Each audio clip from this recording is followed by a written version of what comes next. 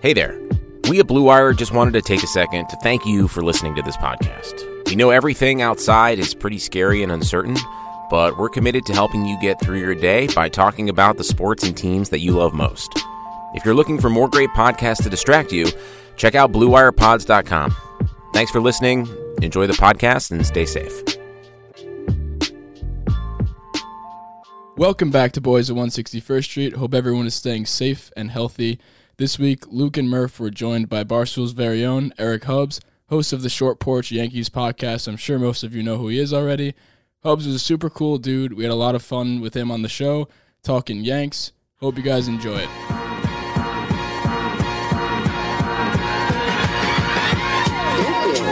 161st Street, Yankee Stadium. Swung on a hit in the air to deep center. Gets back, away back. She is gone. He made the catch. He made the play.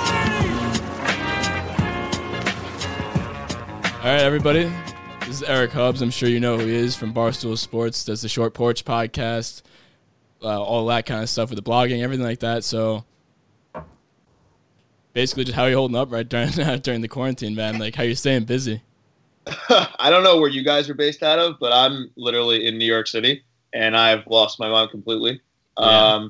I don't fall asleep until about 4 or 5 in the morning every night. It's my life without baseball, where I should have baseball, is just miserable. My whole daily routine is so messed up these days, and I'm about as lost as you can possibly be. I think I eat about once a day, which is not good. I'm just in a really bad spot. Yeah, I'm from New York, Westchester, New York, but me and my buddy Damon, who's also on the podcast, just moved out to the city. He's there now, but I'm in Westchester. I don't know what he's doing. I don't want to see him because I don't want to cross-contaminate, but anywhere in New York's horrible. It's literally like Wuhan. You guys, like, you're at least like home though, which is nice. Yeah. I'm stuck in an apartment. I live with 3 other people, and they're all gone because they live like close enough to the city that they got picked up by their parents. Where I live in my hometown is in Jersey, so I'm 2 hours away, so I'm not taking a train or a bus because that's automatic corona. Yeah, right. And like I don't know. I might have an escape plan like coming tomorrow, like some like 24 style, like escape Eric out of the city. I'm not even kidding, but. I'm going to, I haven't seen a human being in like a week. It's crazy. I know, me too, man. Yeah, I mean, that's what I was saying. Like, Damon's the same way as my buddy who I live in the apartment with, and he's just kind of stuck there with our other friend, Jin, who's been going to work because he works in a PT place, which PT you just have to, now actually doesn't go to work anymore because they shut that down, but he was going up until like last week, so I don't want to see any of them because they're doing their own thing right now. The thing about Damon is that his hometown is New Rochelle, so he'd be leaving the city to go into the only place on the East Coast that's worse than the city for the virus. So he's kind of screwed. He has nowhere to go. Yeah, I don't want to see that. But how are you staying busy? What are you doing? So daily routine. So I mean, honestly, like it is nice that my job is a lot of fun. So like I keep myself busy by working, and it's not like I'm an accountant and I'm doing numbers and stuff like my other friends, like I'm a teacher and I'm teaching kids. Like I go on the internet, I try to put funny stories, try to write stuff about the Yankees, whatever, and then I do a bunch of other stuff for Barstool as well. So that keeps me busy till about 5 or 6 o'clock, and then on Wednesdays we usually record the show. And then I'm usually in bed till 3. I'll go downstairs to eat something at 3, and then I'll stay downstairs. And then from then on, I'm either playing MLB The Show. I bought a PS4 like right before it was like dangerous to go like outside and like people. Like I timed it so perfectly. It's probably the best decision. I'm 26 years old. I don't think I've made a better single decision than when I bought the PS4. The timing of that, and then so that we have like a league that we play like with people at work, where I'm I don't know if you guys have the game, but I'm just playing that a bunch. Yeah. And then I'm watching random shows. I've been on a Blake Lively kick, like a big Blake Lively. I rewatched Accepted, which is probably the most underrated movie of our time. She's in a few other Age of Adeline. I watched this movie 3 times already during the quarantine. No idea why. I watched it in full 3 times. I just started Gossip Girl. I'm like 8 episodes into that. That show's awesome. But I'm on a Blake Lively kick. I'm a big movie guy, so like I watched Ozark a little bit. I got to finish that, but I'm doing a bunch of movies and TV shows to try and not completely lose my mind, but it's not really helping. Yeah, that's what we've been doing too. Just watching The Office a million times over, like I always do, and we've been playing literally MLB The Show until our eyes bleed. Like we actually started unhealthy amounts of the we show. started a league with Bronx Pinstripes. We did a whole March Madness tournament, and we thought we'd all be pretty good because we play so much. But then these kids that are like high school, like 15, 16, 17, those are like the prime time video game years, and they just smoked us. Everybody, we got bounced pretty quick. Everyone from Bronx Pinstripes got bounced when the second round came around. So I don't know if this. So there's the Diamond Dynasty thing. Yeah, I realized that there are people who bought the game and then they spend like $2,000 of their real money to get all the Diamond players. That's ridiculous. That shouldn't be allowed. Yeah, and like people have I think I'm the only person in Diamond Dynasty who doesn't have Aaron Judge on his team. Every single person has Aaron Judge or Brett Stark. I have none of those people. I have all the old. I don't know why. I always get my friend, my coworker Frankie Borelli. He's like, "Why do you have all the people that are dead?" I think I have Babe Ruth. I've got Lou Gehrig. I've got Vida Blue. Oh, he's not dead, but I have Vida Blue. Willie Mays. I have all these old people. I don't know why. I don't have any young cool guys. It's ridiculous. Just terrible luck. You wouldn't believe us, but Murph over here, he packed. Yeah, my team. I didn't spend $1, but I packed Mike Trout twice. So my team is like kind of ridiculous. I finished the AL collections and everything. The best player I have on my team. It's insane. I don't want Brian Roberts. I mean, we literally were on PS4 in the live party, and Murph just goes, "Guys, I think I just packed Mike Trout," and we didn't believe him at all. But we saw the reaction video, and then literally a day later, I shit you not, he goes, "Oh my fucking god." Oh my god, I just did it again. And then I was like, there's no way. Because there's like 220,000 stubs. Kids message him online and say like, yo, bro, how much did you spend on your team? And he's like, some kid asked me yesterday.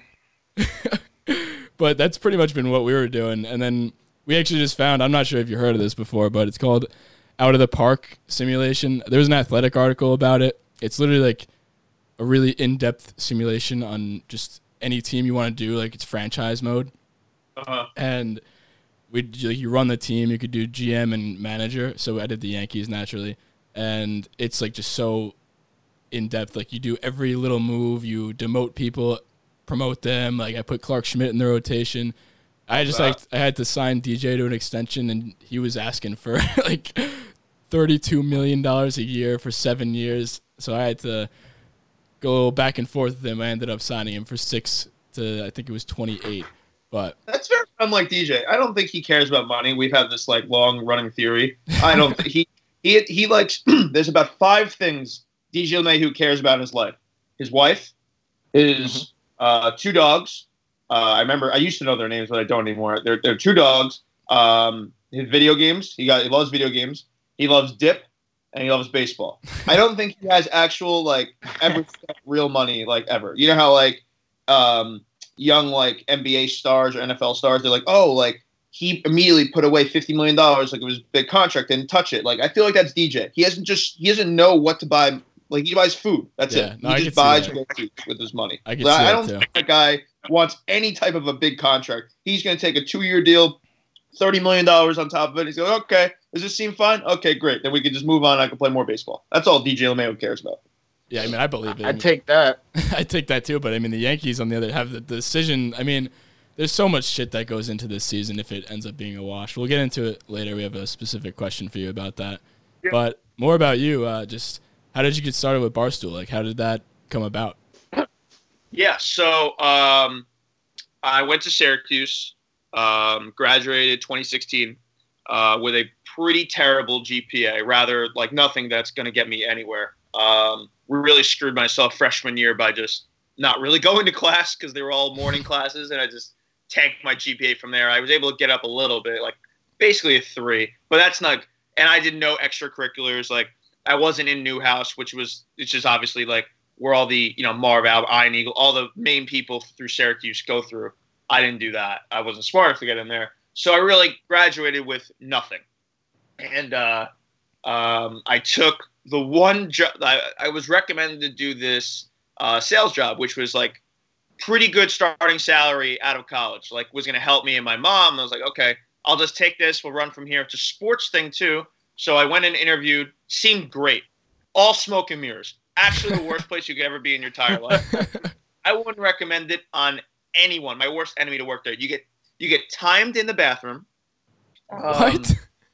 Yeah, so you have to make 300 phone calls a day to random like college football towns, college basketball towns, and they tell you that these people are interested in what we're selling, which is ad space and programs, whatever. Meanwhile, they're just random phone numbers that they found off like the phone book. So that's all a scam. Yes, you can't go to the bathroom. It starts at, I want to say it's 8 to 5. So for the first hour you're there, you can't go to the bathroom. Excuse me. The last I can't. Voice is so foggy. The last hour you're there, you can't go to the bathroom, and then you have to go to lunch every day at noon, and then the half hour before noon you can't go to the bathroom, and the half hour after lunch you can't go to the bathroom. So you literally just can't go to the bathroom the whole time. And when you are there, you can't be in there longer than 7 minutes. It's insane. Is somebody outside the door like timing you? So you have like pods, and you're like, there's two people who are like your age, like or newer to the program, and then there's a main person in the middle who's like a few years older, been there a while, like a veteran. She's the one who like, or he or she is the one who like keeps tabs on you and she's like, why were you in the bathroom for 10 minutes? I don't know, man. I was in the bathroom. Like, what are we doing here? Like, this is prison you have me in, and we don't even have cell service in the bathroom. So I was clearly just like contemplating when 5 o'clock is going to hit so I can run out of here. And it's just, I can go on and on about this place, but it's a big smoke and mirrors place. And it was terrible. It was good pay. But I stood there 3 months, and it was in the city. So I'm commuting from Jersey too. So I'm taking a bus in, and my back, it was the worst physical and mental situation I've ever been in my life. Like, I just thought, like, oh, my life is just going to be this bad for this long. Like, I don't know where I'm going here. This is going to be terrible. And I was also really bad at the job to, like, go on with it. So I, like, wasn't good at selling or anything. So anyways, 3 months in, this is in 2016. Barstool they were originally, which I guess is what we're kind of doing now because we're all working from home, but they were New York City, they were DC, they were Chicago, and Boston. And they had all people from all different places. And then they do all the Skype rundowns and all that, but they were all never together. They would only come together probably 4 times a year to do videos and something special. Eventually they hit the most they can do without, they hit their capacity of what they can do by not being together. So they got, the investment from Turn and all that, and they moved to New York City, all of them together. So I see this. I'm obviously a big Barstool guy. I've been following it, for years, and they were all doing their intern run in the summer. But I'm not going to stand out in that. I'm not a laugh out loud funny guy. I might make you laugh once a day, one time, like for one day. But I can't make you laugh continuously. And I'm a 5'9", white, 150-pound guy. I don't stand out. I'm the most like plain person there is, like visually, like besides me losing my hair. But that's not very attractive. So I didn't apply to be an intern because I just wasn't going to get it the way that they were looking for. They would have turned me away in a second. Plus, it's very hard.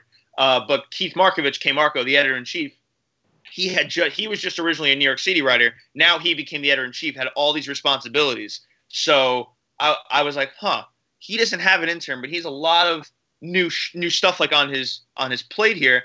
He probably needs some help. So I emailed him this whole thing, poured my heart out, all that, and he actually emailed me back. And I was like, I'll never forget when I got the email back, like, when can you come in for an interview? I called pretty much everyone I knew and was just like, I can't believe this guy just emailed me back and told me, like, I have an interview here. So eventually I left the job I was at. I left at, like, noon one day on a Friday.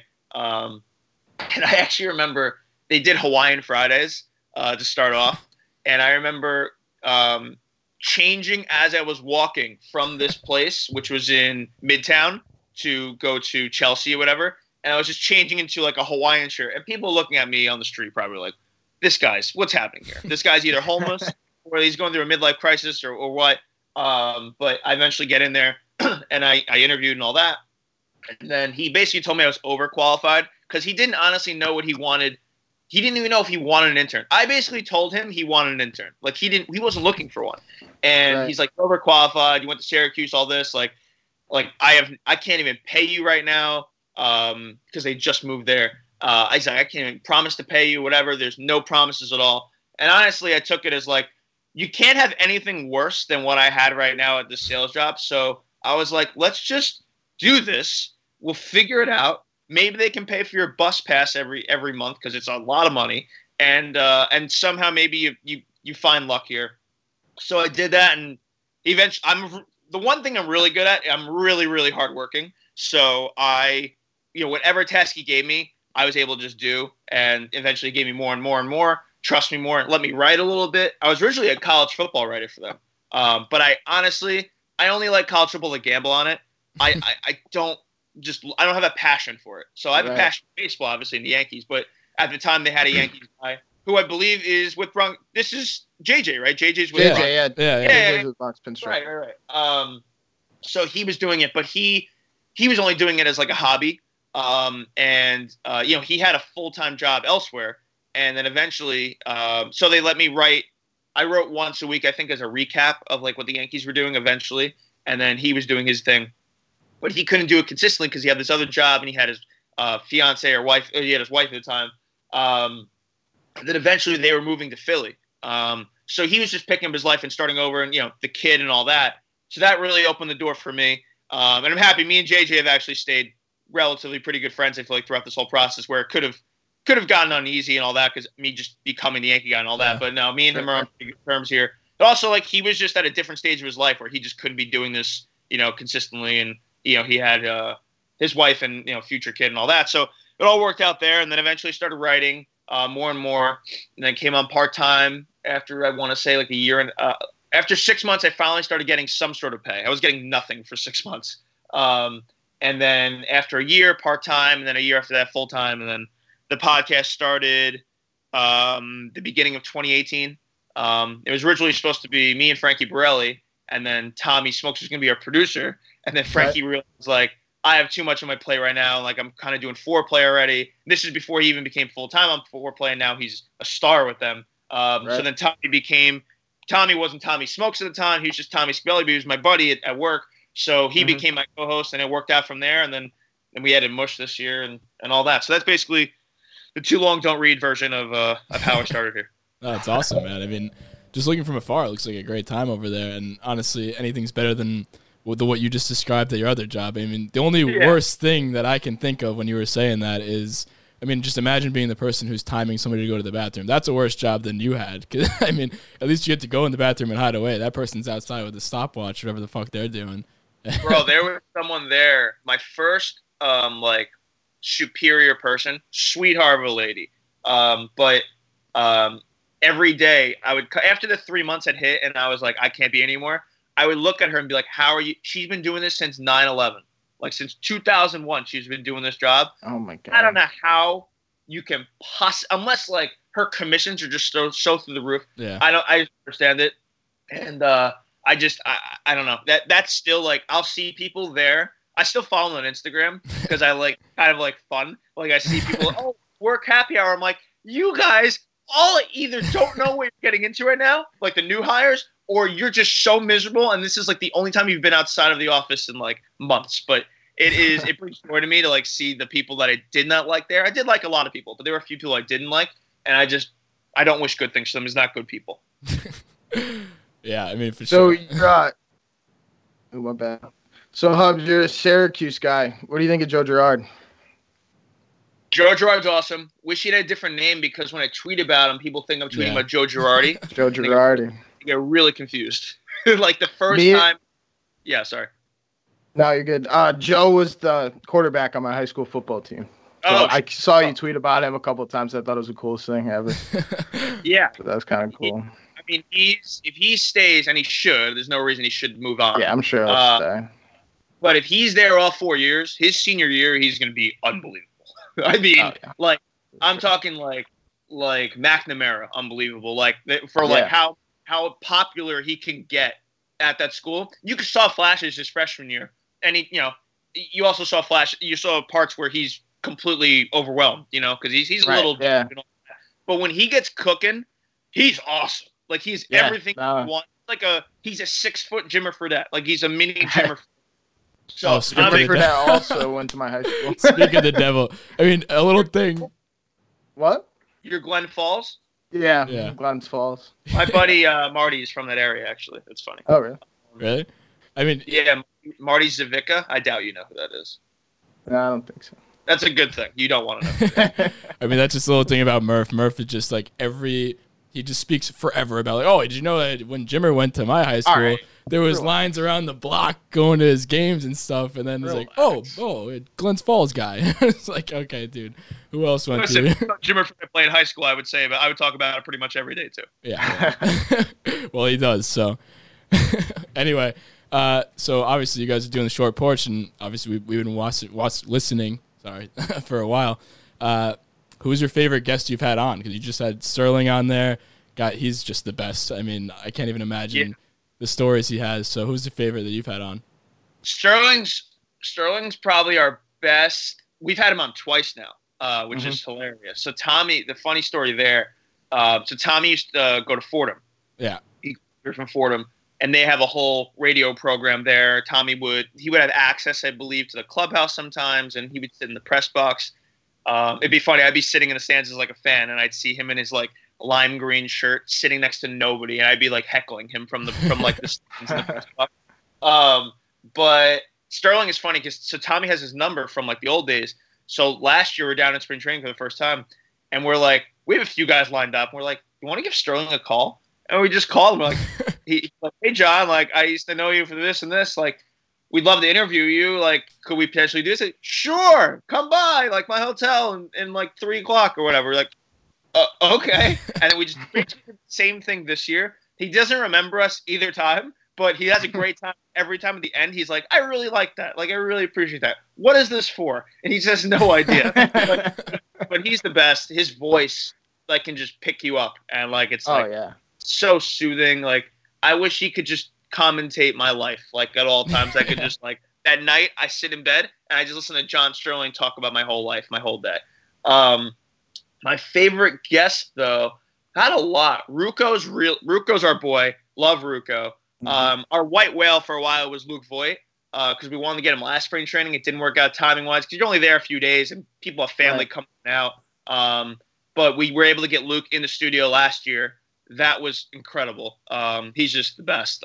So we're looking for, maybe we'll get him again while he's doing nothing in quarantine. Who knows? If I had to pick a favorite guest, I mean, it's tough to not say Sterling. The first Sterling interview was just so like such a bucket list. Like, I'd be starstruck. I am literally sitting 1 foot away from John Sterling. We're just having a conversation for 40 minutes, and he's telling all these stories, and then he compliments us at the end. Like, it's got to be him. Obviously, if I go to player, Talkman's always so good with us.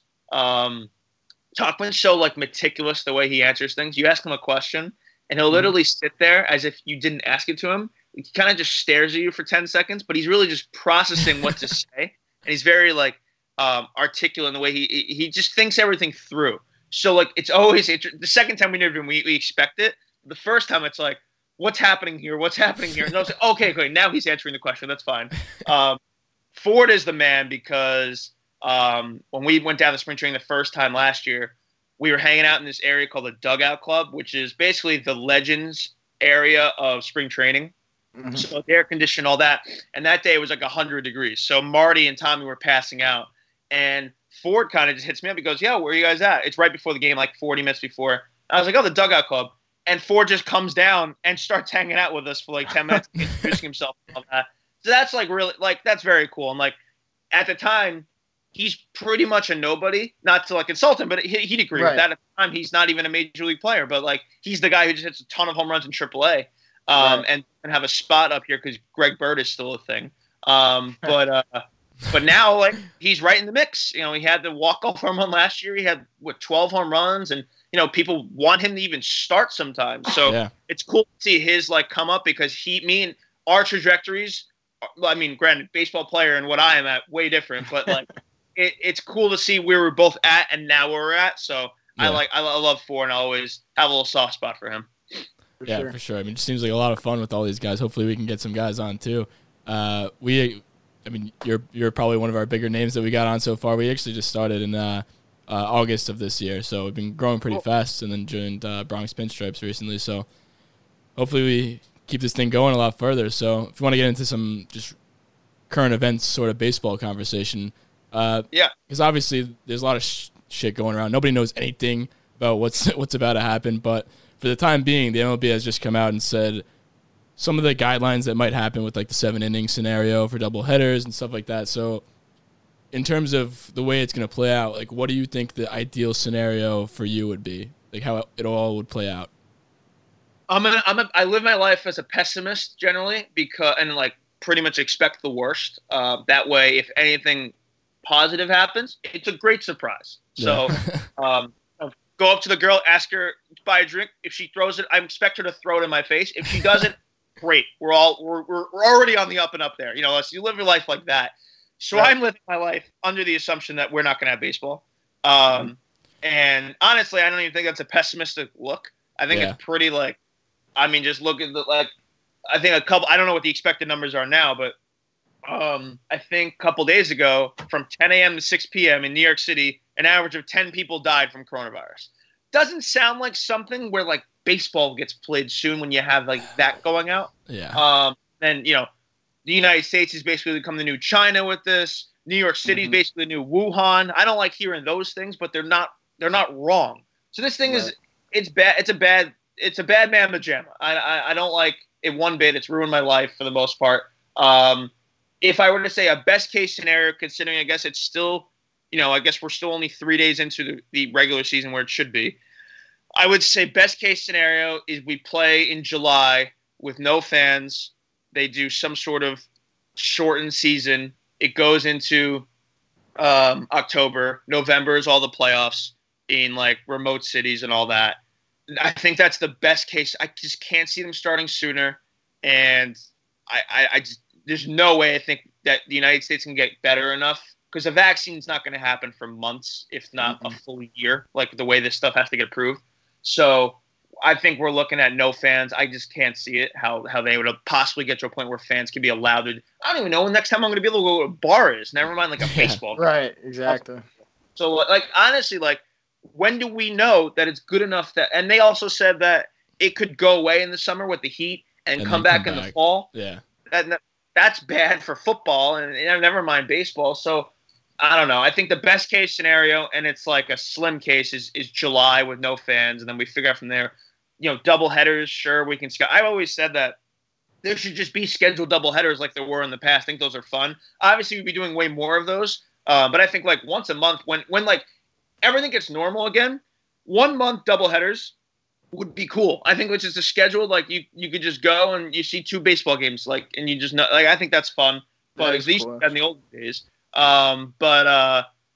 Yeah, I mean, it's not great. It's not great. And maybe the 7-inning doubleheaders. I don't think players would like that because they would screw with their stats a little bit. They want 9-inning games rather than 7-inning games.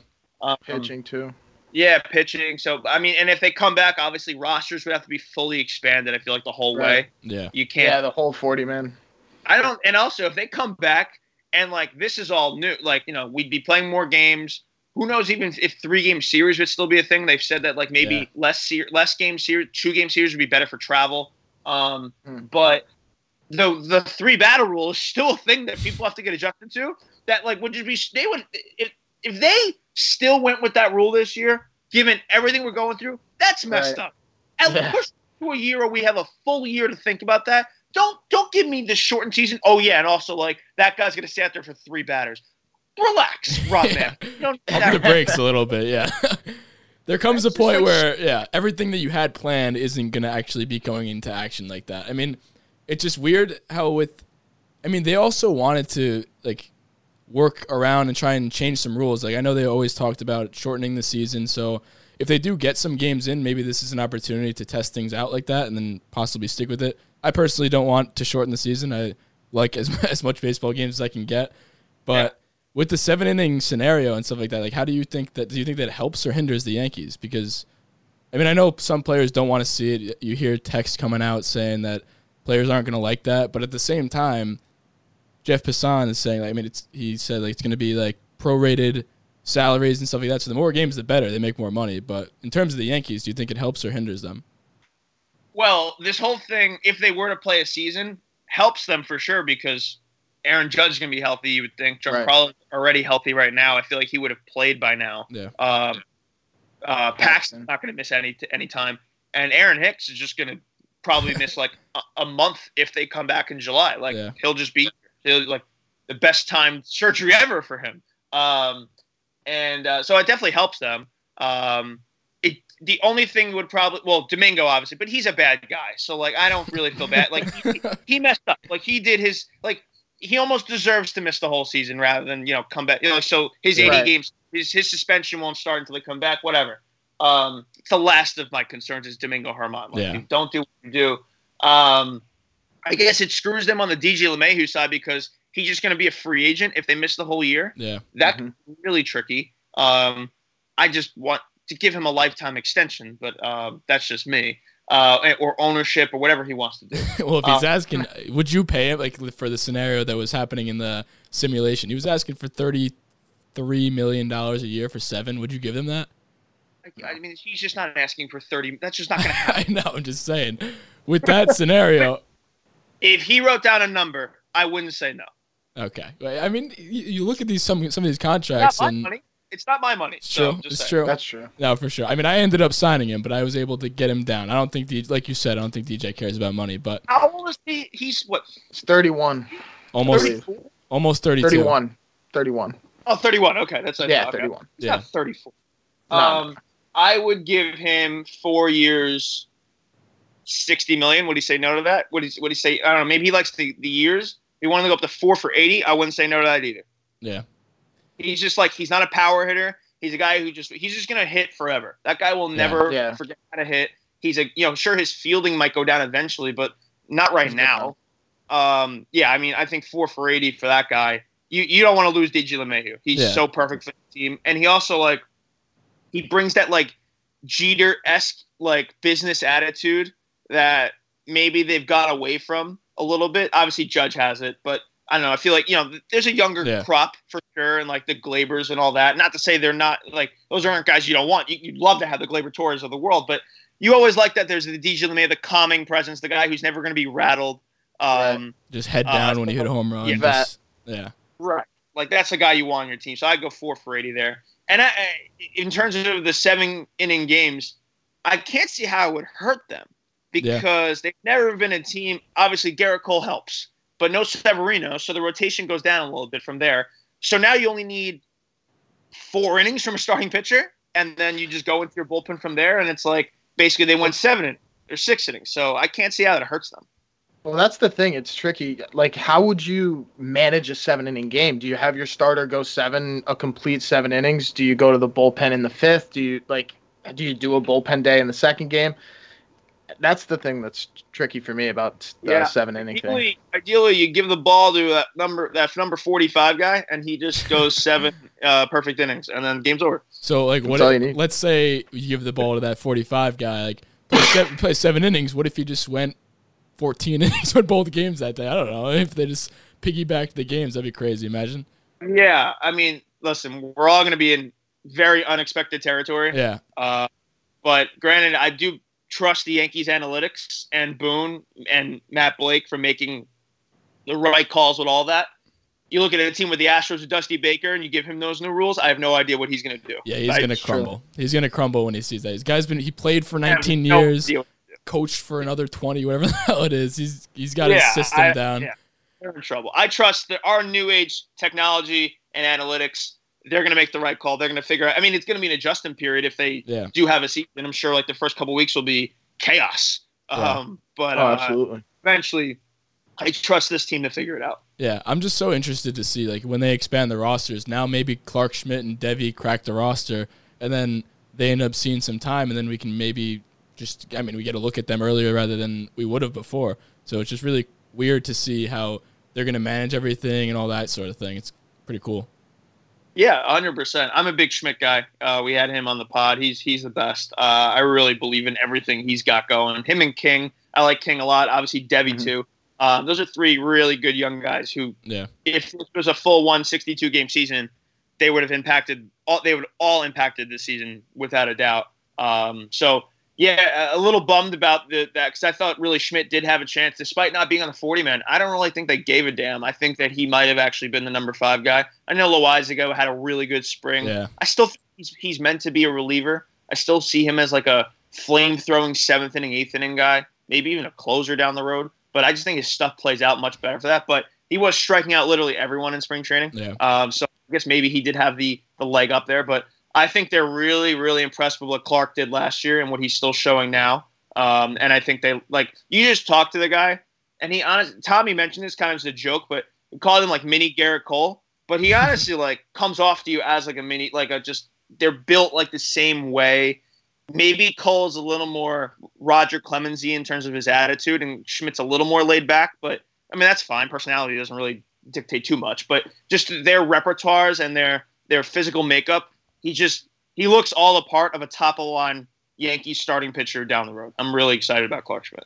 Yeah, and I mean Garrett Cole took him under his wing too. So we talked about that and how the impact Garrett Cole will have, not only on the bump, like he's gonna with this entire Yankee pitching staff and like all the prospects we talk about the 4 Luises, we have Severino, Luis Gil, Luis Medina, and all them. Like all these guys are so young, they're like 22 years old, and then Garrett Cole is just gonna coach all these guys up, and who knows the impact he's gonna have. That's just not only pitching, but taking them under their wing, and specifically Clark Schmidt, he took under his wing too, and he's just like kind of making fun of him. I know you guys talked about that on your pod and stuff, but it's just really cool to see what Garrett Cole's impact will be aside from pitching.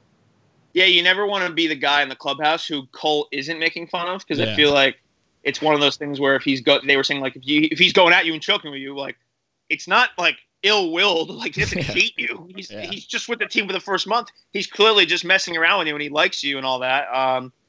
So he was doing that. Yeah, he was messing with Schmidt and King a little bit because they like to roll up their pants when they do stretches, but they don't like their knees to get wet. And he was just freaking out because I think Schmidt was wearing low-cut socks, and he was just calling them like Gen Z and all that. It's just that's stuff that's what you like to hear. Like that Garrett Cole is coming in here. Sure, you paid him, half of what Fort Knox has and all that. He comes in here with this, label as like the best. He's just had one of the best pitching seasons ever. He could easily be a cocky, ass to all these people, but it seems like he's really like just taking everyone under his wing, doing the right things, being that leader in the clubhouse. For the pitching staff, at least I know, they don't really cross over much. The pitchers stay where they are, and the hitters stay where they are, from my understanding. But he's really taking everyone under his wing and teaching him all these things. And who knows? I really wanted to see it. Him with Matt Blake, the combination of those two minds adding to this pitching staff. I really, really, really am interested to see what they do, because I think Blake is a genius as much as Cole is. Yeah, for sure. With currently no NBA, NHL, or MLB, you might think there's nothing to bet on. Well, you'd be wrong. Our exclusive partner still has hundreds of sports, events, and games to wager on.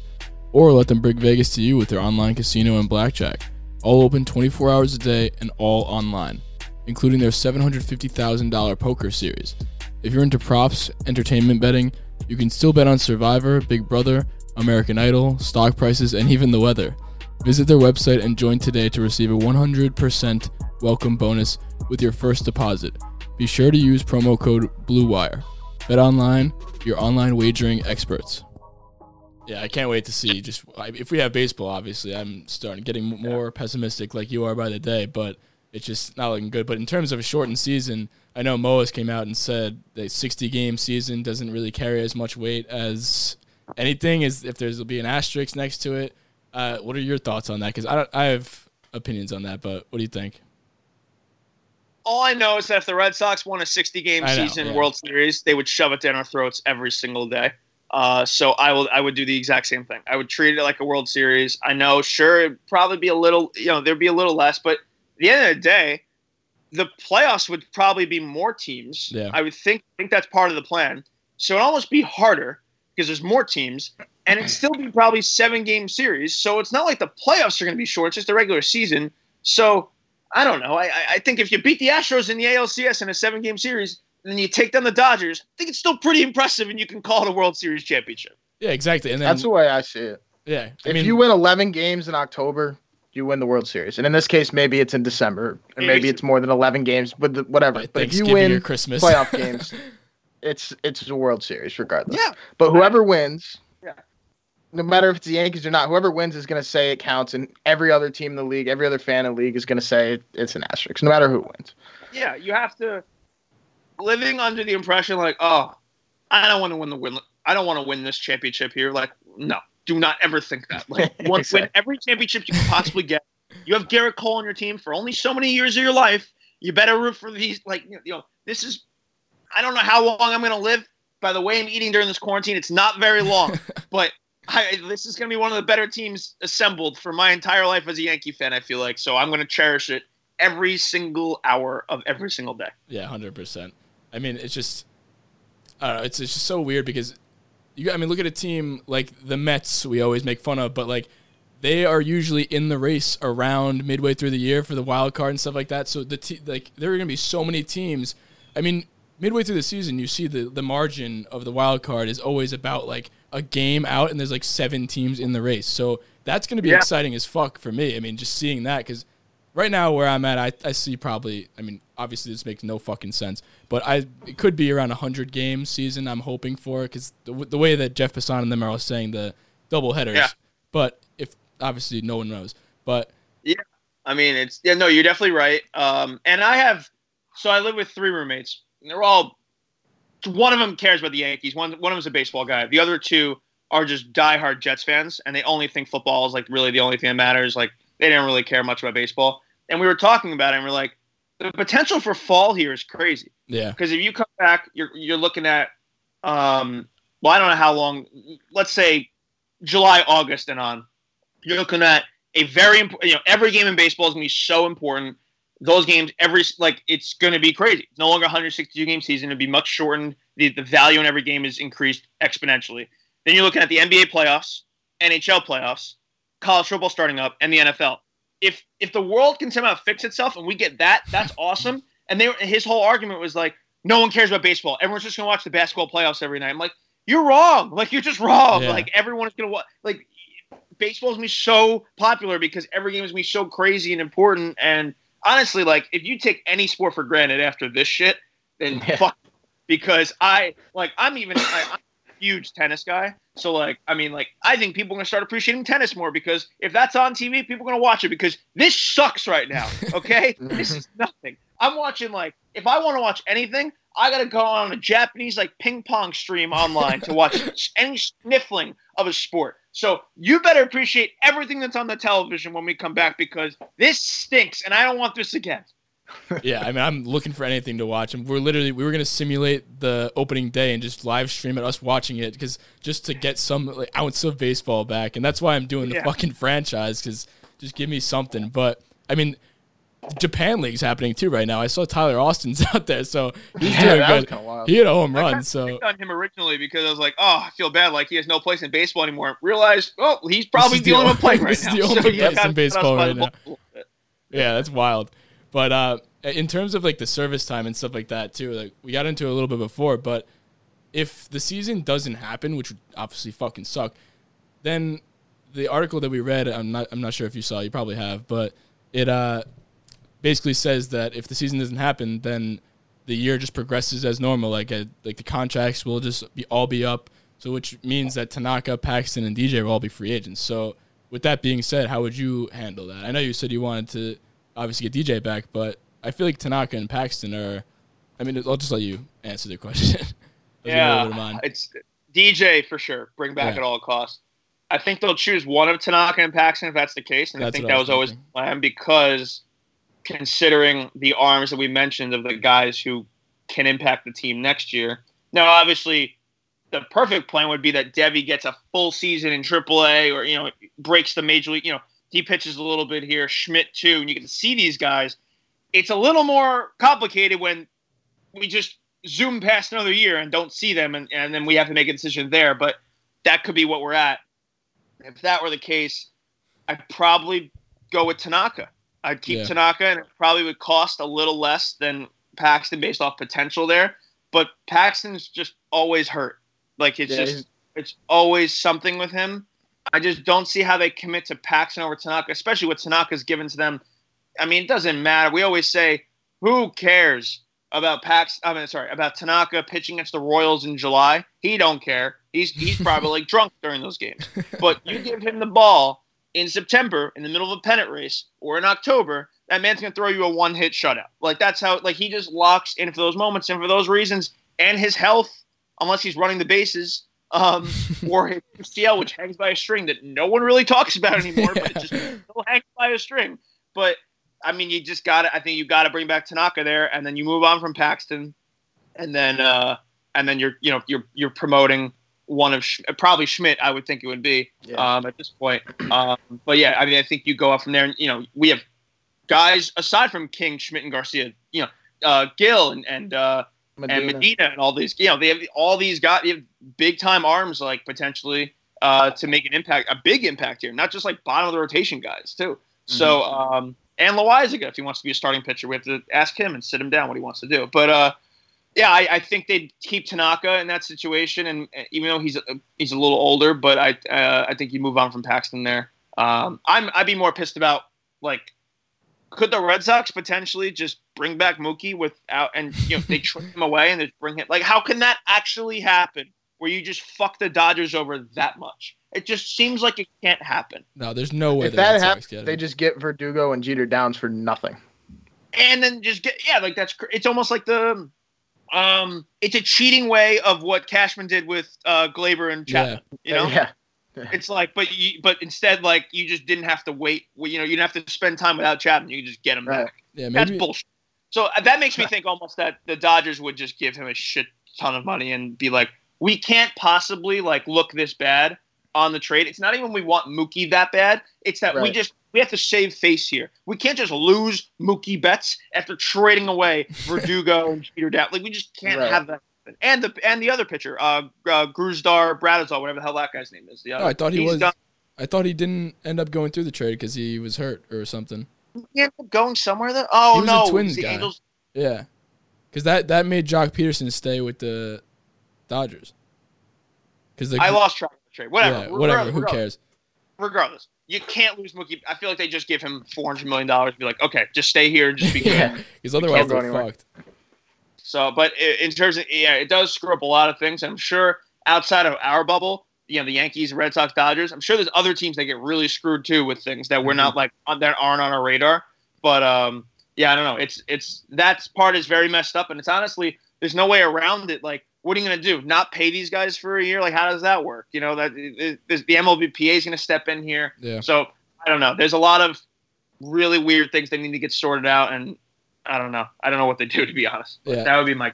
They mentioned in the article that the way they would, if the season was not going to happen, they would, at least for the first 2 months, have a stipend of like $170 million across the whole MLB to pay players, and then thereafter, I think it would be. Murph, wasn't it based on last year's salary, or what was it? So they already paid $170 million across the MLB to players, divvied up however it worked out, I'm not sure. And then if they play games, then they get money based off how many games they play. And if there's no season, then they get their salary or contract based on their service from 2019 or something like that. Yeah. I don't know. Very confusing. I mean, it's you can't fault them either. Like, I don't know what the hell I would do if I was faced with the decision to make this call. Like, there's no right answer. There's not. This is something we've never even anticipated or predicted would have ever happened. I mean, it's insane. Yeah. It's crazy. Yeah. So speaking of like crazy shit that we're gonna have to start dealing with, I know they were talking about like neutral site playoff games, neutral site games, and stuff like that. If you had to pick one of those places to play a neutral site game, where would you pick? Like, where would we do the takeover at? Because I mean, you got to think about the teams that aren't going to be in it. So the teams with domes too. So because it's going to be played in like December and whatever. So teams like, I don't know, the Rays come to mind. The Astros, we could get games going over there if we played. I mean, they would also be in the playoffs, so that's weird how it works. I mean, if you could pick one neutral site playoff game to take over for all Yankees games, because I mean, the Yankees personally, we probably aren't even going to be able to have games played in New York regardless anytime. So I don't know. It's just like we're literally like Wuhan. So if you had to pick, Well, I'll tell you this: it's not the Trop. No. We're not playing. I don't want to play at the fucking Trop. I hate that place, and all the players hate that place. No one wants to. The place was built for a circus, not baseball. No one's playing with catwalks and the power goes at it for 3 minutes. I'm not playing with Trop. It's the I'd rather play on a cruise ship. I'd rather play on a cruise ship than the Trop. Okay, we're not doing that. It could be why. I mean, it would be hilarious to play their home games at Camden Yards for the regular season. That'd be unbelievable. But I mean, I guess realistically, if they can't play at Yankee Stadium, they play at GMS out of Tampa, right? Yeah. Yeah. But in terms of I had to pick, I actually wrote this blog a couple days ago of where I'd pick a neutral site World Series game, and you have to rattle, you have to cross off a few things. So I don't think they obviously all. It has to be like some sort of retractable roof or something because you have to, play inside unless you're playing down in Miami, but that already is one. But I don't think you could play the West Coast, even though those are nice stadiums there in good weather. But because you can't have a World Series starting 10 o'clock and you're trying to get the most audience there, so you can't start it at 7 for us because it's 4 o'clock there. It just doesn't work West Coast. I guess so. That leaves you with Minute Maid Park. I don't see the Astros having the biggest cheating scandal in baseball history and then getting rewarded with the World Series site. That just doesn't seem like the dots connect that way, and we reward them with that. So so fuck them. So I think it really leaves you with Globe Life Field, the new Texas field, Miami Park, I think it's what it's called, and then Miller Park up in Milwaukee. Yeah. I think there's 3 options for you, and I think they'd probably lean towards Miami, but I would give it to Globe Life Field. That stadium looks gorgeous. It's in Texas. It's more spread out there right now. Corona isn't like a big thing there right now because it's very spread out and all that. I don't know. I would go Globe Life Field. I feel like they would maybe lean that way because it's the new stadium, because that's kind of what the NFL does. If you build a new stadium, like have to have the Super Bowl in 5 years or something like that. So maybe they'd go the same route there. So I think it would probably either be Miami or Globe Life Field, and we make it work from there. Yeah.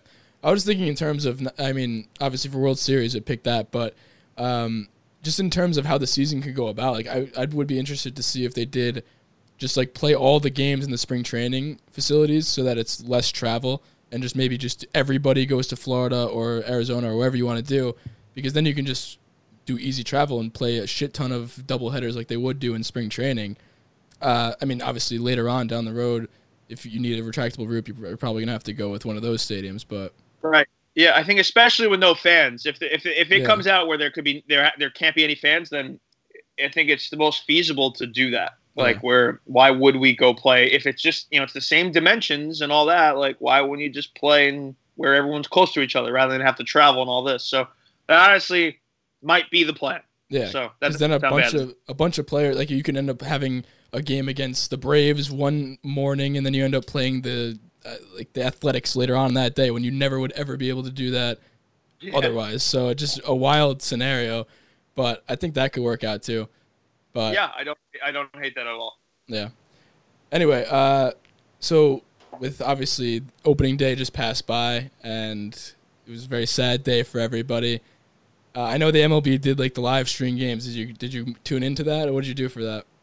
Yeah, I watched my favorite non-Yankees game ever, which was Game 6 of the 2011 World Series, Rangers and Cardinals, the David Freese game. Yeah, that game is like I have to get like hooked up to like an IV to like pump like stuff into me just so my heart doesn't explode like for that game. It's like the ups and downs of that game, and then they're down to 2 strikes twice.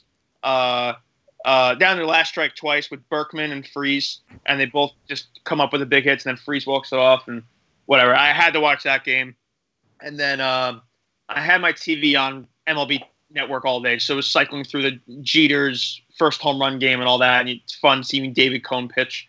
And then we did a short porch Periscope for the 03 Game 7 the Aaron Boone game, so that was cool seeing that. We did like 8th inning on. I'm not a big fan of watching like sports events that I know the results to. I guess like there's exceptions obviously, but yeah.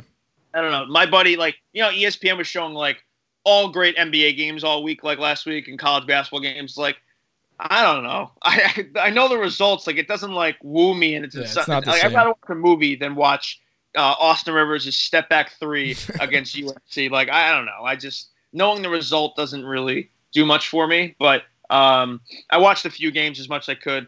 I don't know how much more I could watch. I don't think I can do the MLB The Show thing where like the simulated games and all that. I don't know. I just can't. I can't fake my heart into rooting for a video game like simulation. Like that's rock bottom for me. So I don't know. I don't know if I can do that. I'm just gonna watch Gossip Girl instead of that shit. But I never thought I'd possibly say that sentence out loud. But here we are. It's a good show. Yeah. So I watched a few games on that opening day. Yeah, I know. I was also doing the same thing, not really trying to watch any of that, like you said, because the outcome is already known. So what the fuck is the point? It's just not the same as opening day. It's a nice attempt to try for the MLB. I mean, probably the only thing they could do. But I actually didn't really. Obviously, I knew about the whole 4 days in October thing where we got. The Red Sox came back and everything like that. But we have a Red Sox friend. His name is Matt. He's like, "Oh, look at the game was on right now. It's the ALCS against the Sox." I was like, "Okay, cool." And then we ended up watching it together. I was like, "Oh, this is kind of cool. Like, I don't really care. I don't want to watch this." So I ended up turning it off. But then Murph over here, what did you do after that? Yeah, I watched the whole thing. So, like, I mean, when that happened, I was in probably first grade, so I just don't really remember everything. And so I just kind of watched it. And it was cool at first because you're seeing, like, you know, who's hitting. You're seeing, like, Jeter and A-Rod and those guys. And then all of a sudden, the Red Sox came back. And, like, I just felt like I was watching a horror movie. And I knew the ending and everything. And there was, I don't know, some people listen to sad songs when they're depressed about being quarantined. And I just watched that instead. And then after that, I watched 4 Days in October, which sucks because of what happened. But it was beautifully done. I mean, it's gone. Completely rip on you here because 4 Days of October is fucking crazy to watch. Yeah, like, crazy. But I did end up watching the ending of the 0-1 Game 7 because that game is just so good. I know obviously the ending is horrible, but like that Clemens against Schilling, toe to toe, and then I mean it is so good to see Clemens like in that form. And just fucking blowing people away. And then Soriano's homer, the most forgettable homer of all time. But it's just so cool. Like seeing Jeter go nuts and like all his classic like fist bump and all that. It's just like so good to see. And then Mariano just was so. I mean, he was so dominant in that inning before the thing went to shit. Like I just don't. There's just Jekyll and Hyde. It's like, how did that happen after that? He shoots at the side, and it's like, what's happening here? And you just wish that the infield wasn't in, or maybe if Broche just threw the fucking first on the bunt, and the double plays. He had him by 60 feet. It seemed like just crazy. It's just such a fucking game, and like that's always a game when people ask me if there's one life event, never mind sporting event, life event that you wish could have gone differently. Even though I was only 8.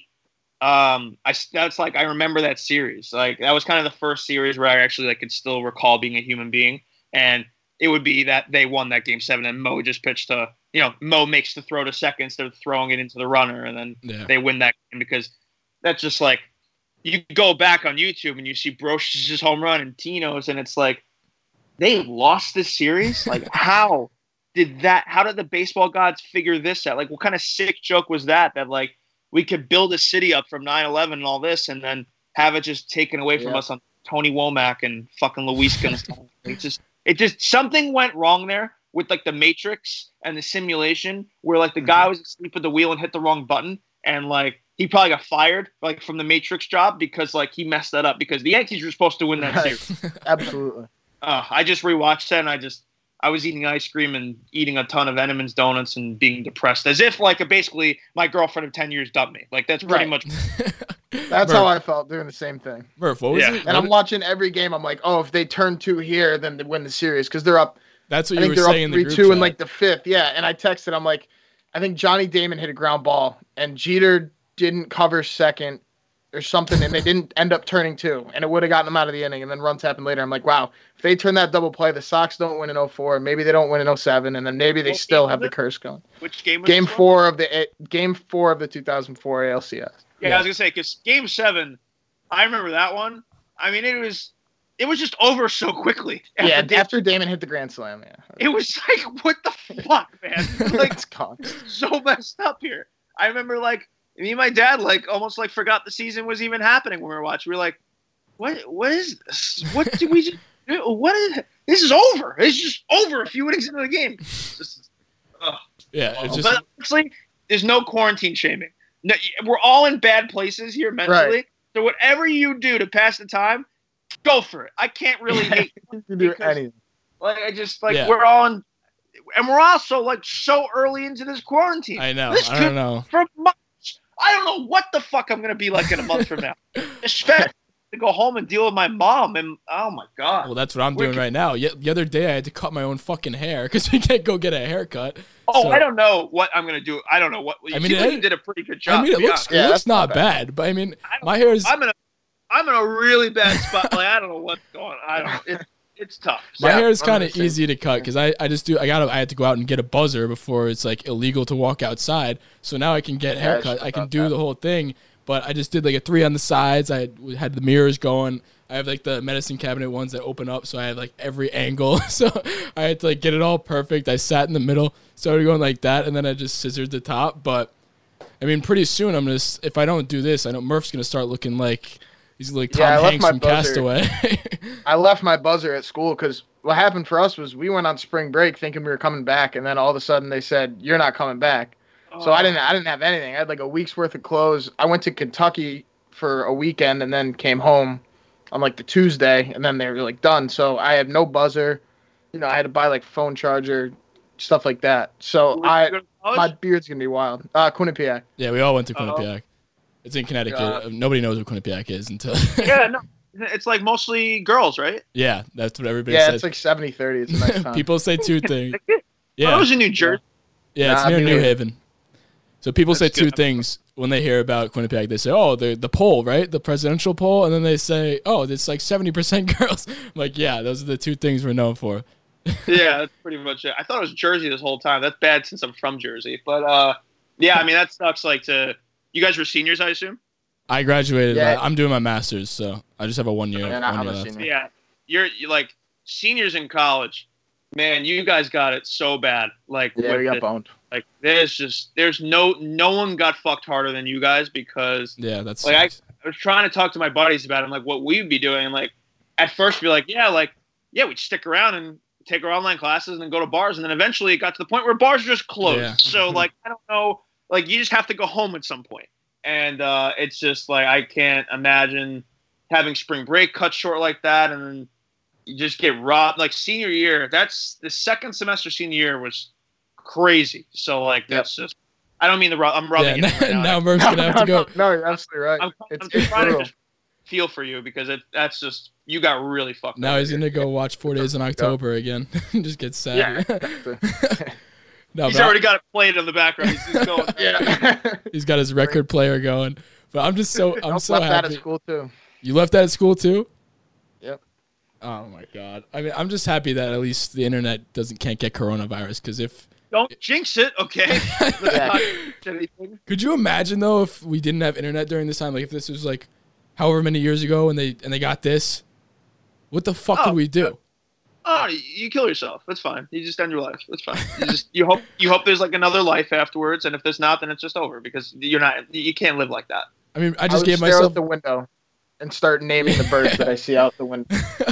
Keep a journal. So I would probably rewatch the tapes of different World Series, and I'd do the book. I would just start doing the book for games.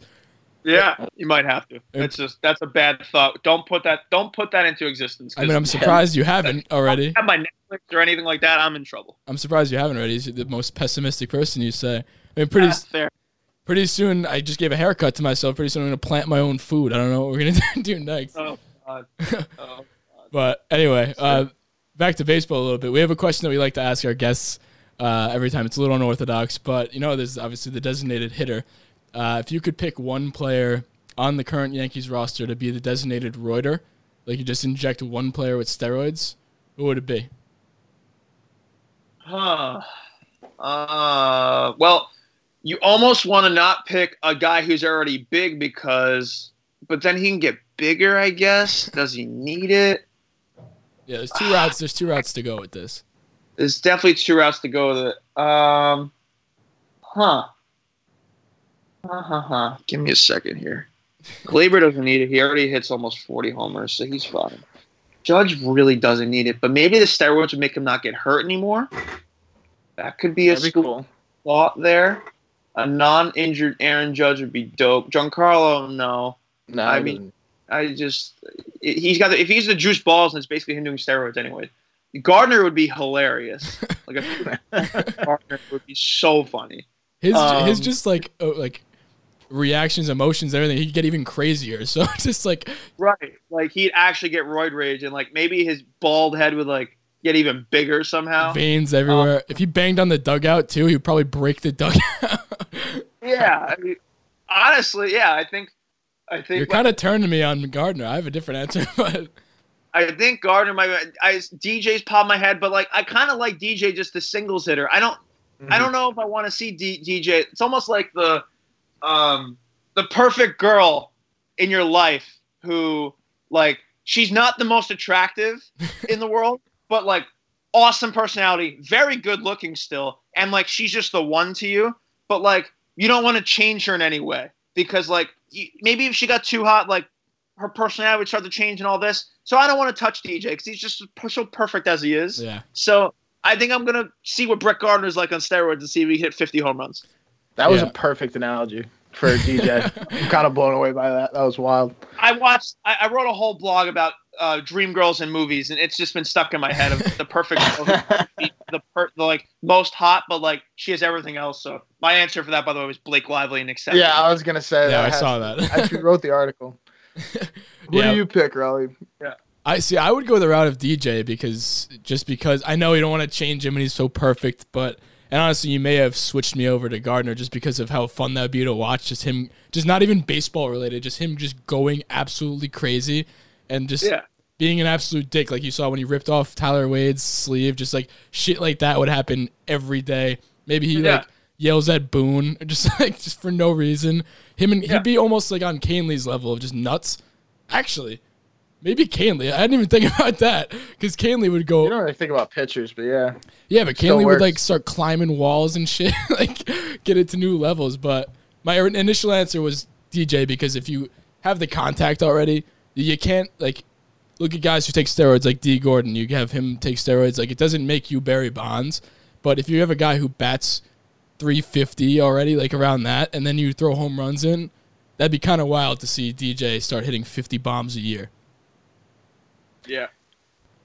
I change my answer every time we do this question, but the one I'm sticking with is Hicks.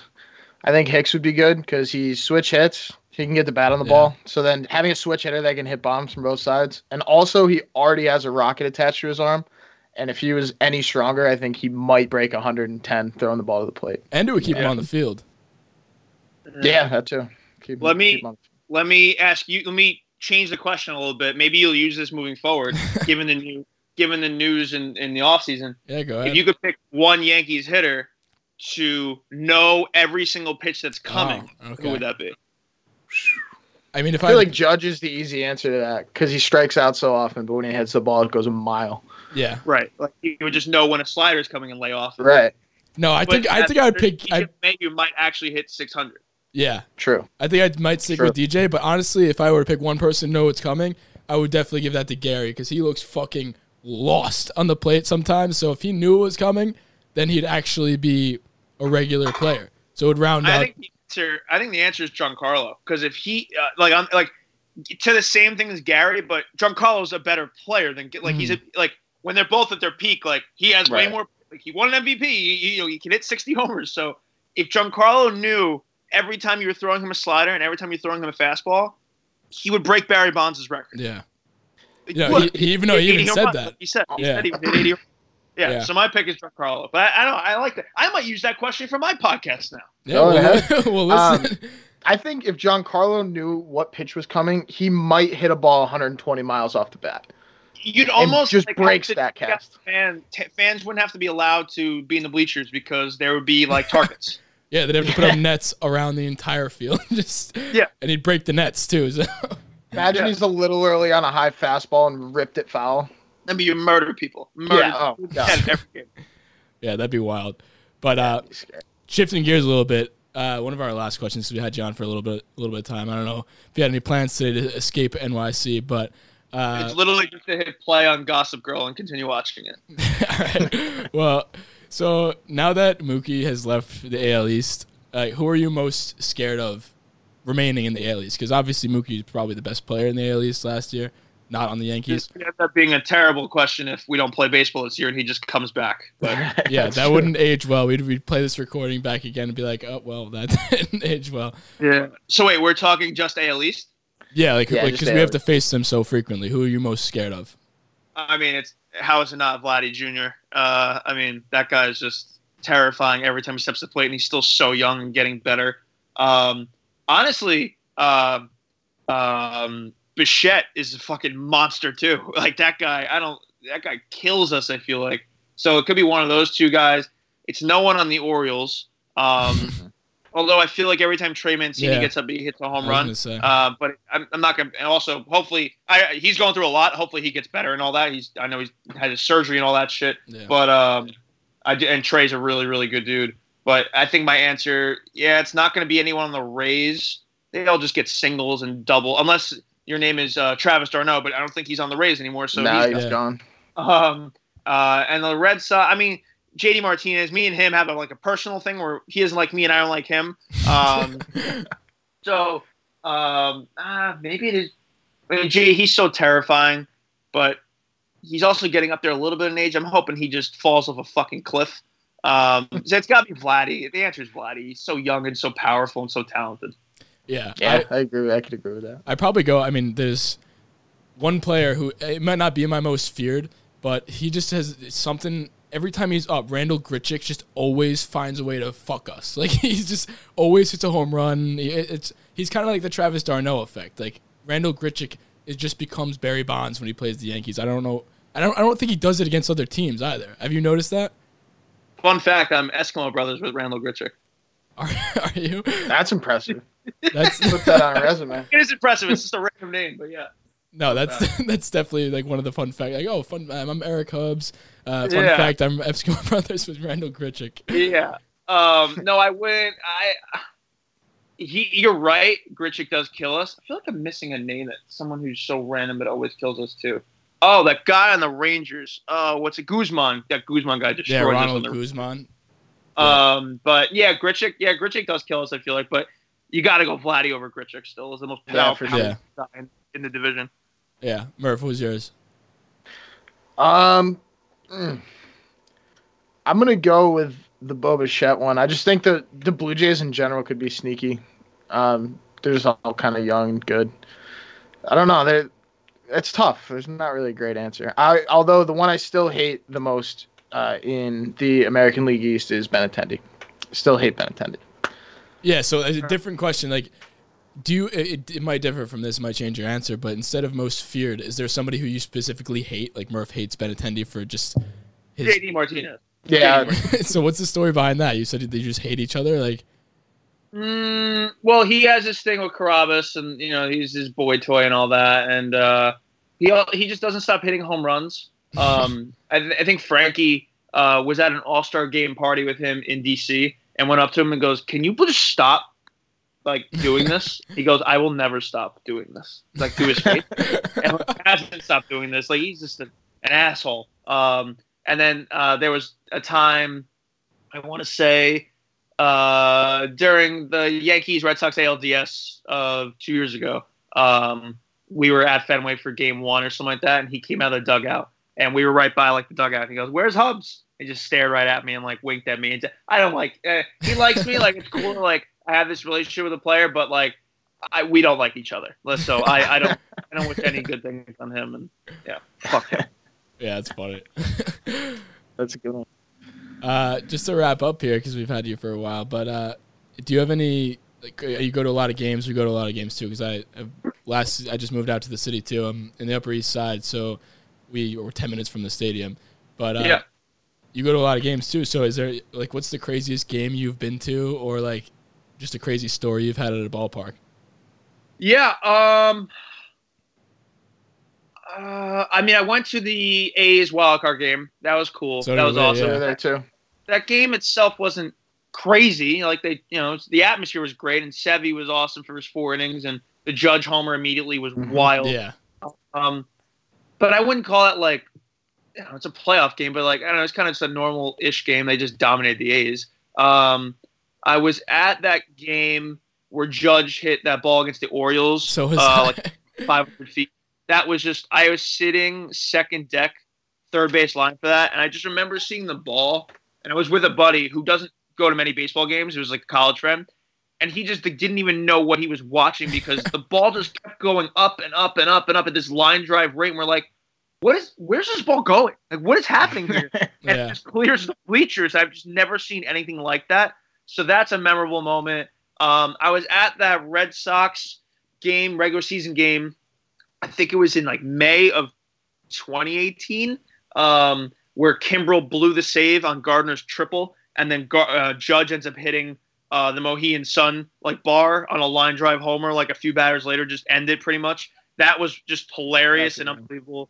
I saw Gardner's grand slam against the Red Sox last year. That was awesome. We were there for that Yeah. too. Yep. Yeah, That was a good that was crazy.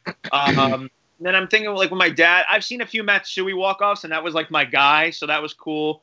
I do remember there was one time memorably that me and my dad had to leave the stadium and beat traffic. We had to get home for something, and we were listening in the car, and they were losing by like 1 or something like that. And it's just so sacrilegious to leave that early, but we had to get home for something, and we listened to the car, and they're down like their last out, and I think.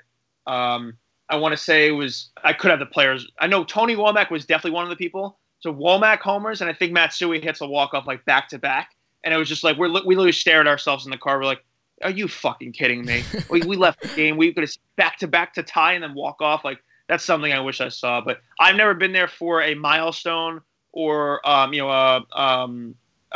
crazy, crazy, crazy game that went like, I haven't been there for like a 500th homer or a 300th win or any of that. So I guess I just have to pick random walk-offs as my answer. Yeah, I mean, one of our friends who's on the pod with us, his name's Kev. I think he did. What did he go to? He went to A-Rod's 500. He went to A-Rod's 600th, and he had tickets to Jeter's 3000th, but he didn't go to Jeter's 3000th. I'm pretty sure because he needed 4 hits. Yeah. Yeah. So he was like, he had like something else, like a birthday party, I think.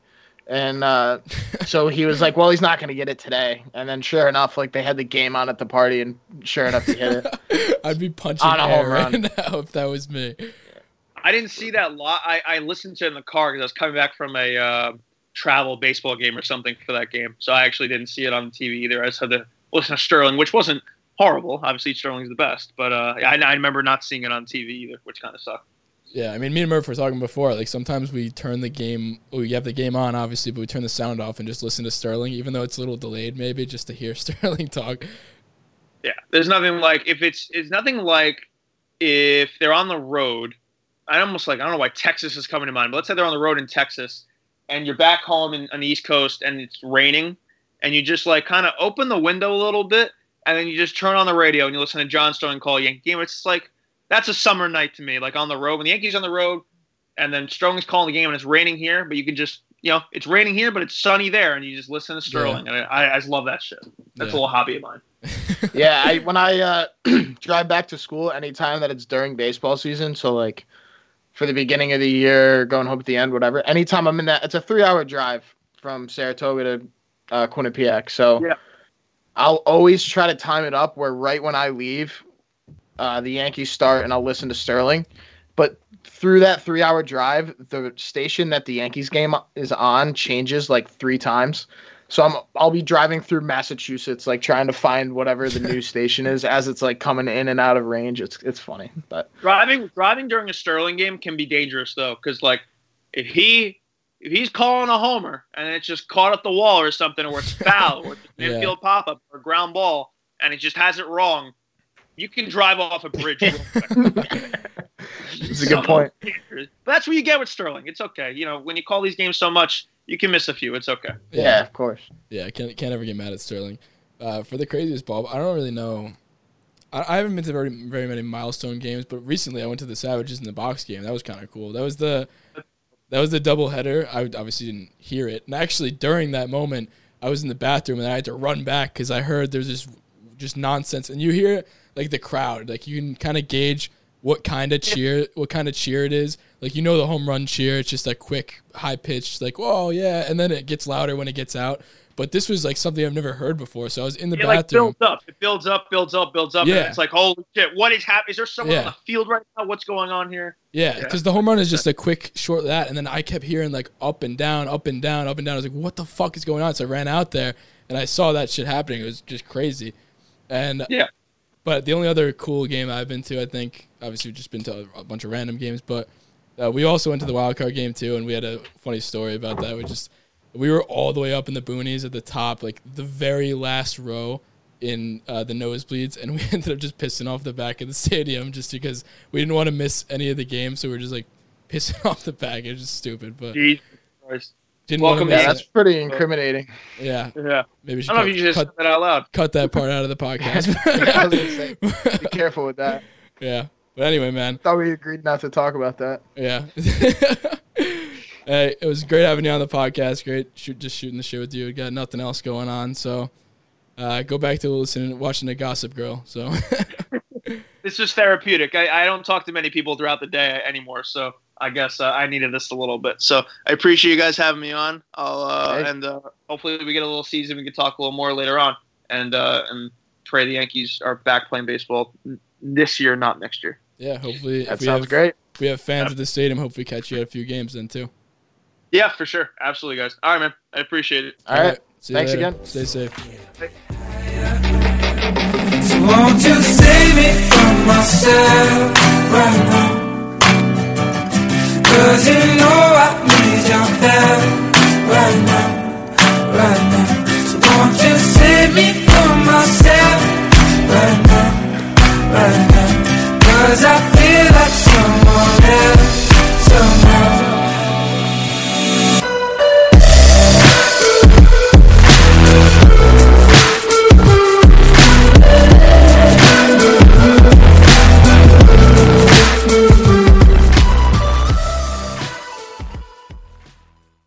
Everyone is talking about magnesium. It's all you hear about. But why? What do we know about magnesium? Well, magnesium is the number one mineral that 75% of Americans are deficient in. If you are a woman over 35, magnesium will help you rediscover balance, energy, and vitality. Magnesium supports more than 300 enzymatic reactions in your body, including those involved in hormonal balance. From functional medicine doctors to mental well-being and female hormone experts, we all know that magnesium is the one mineral to improve all aspects of well-being and health. But which one?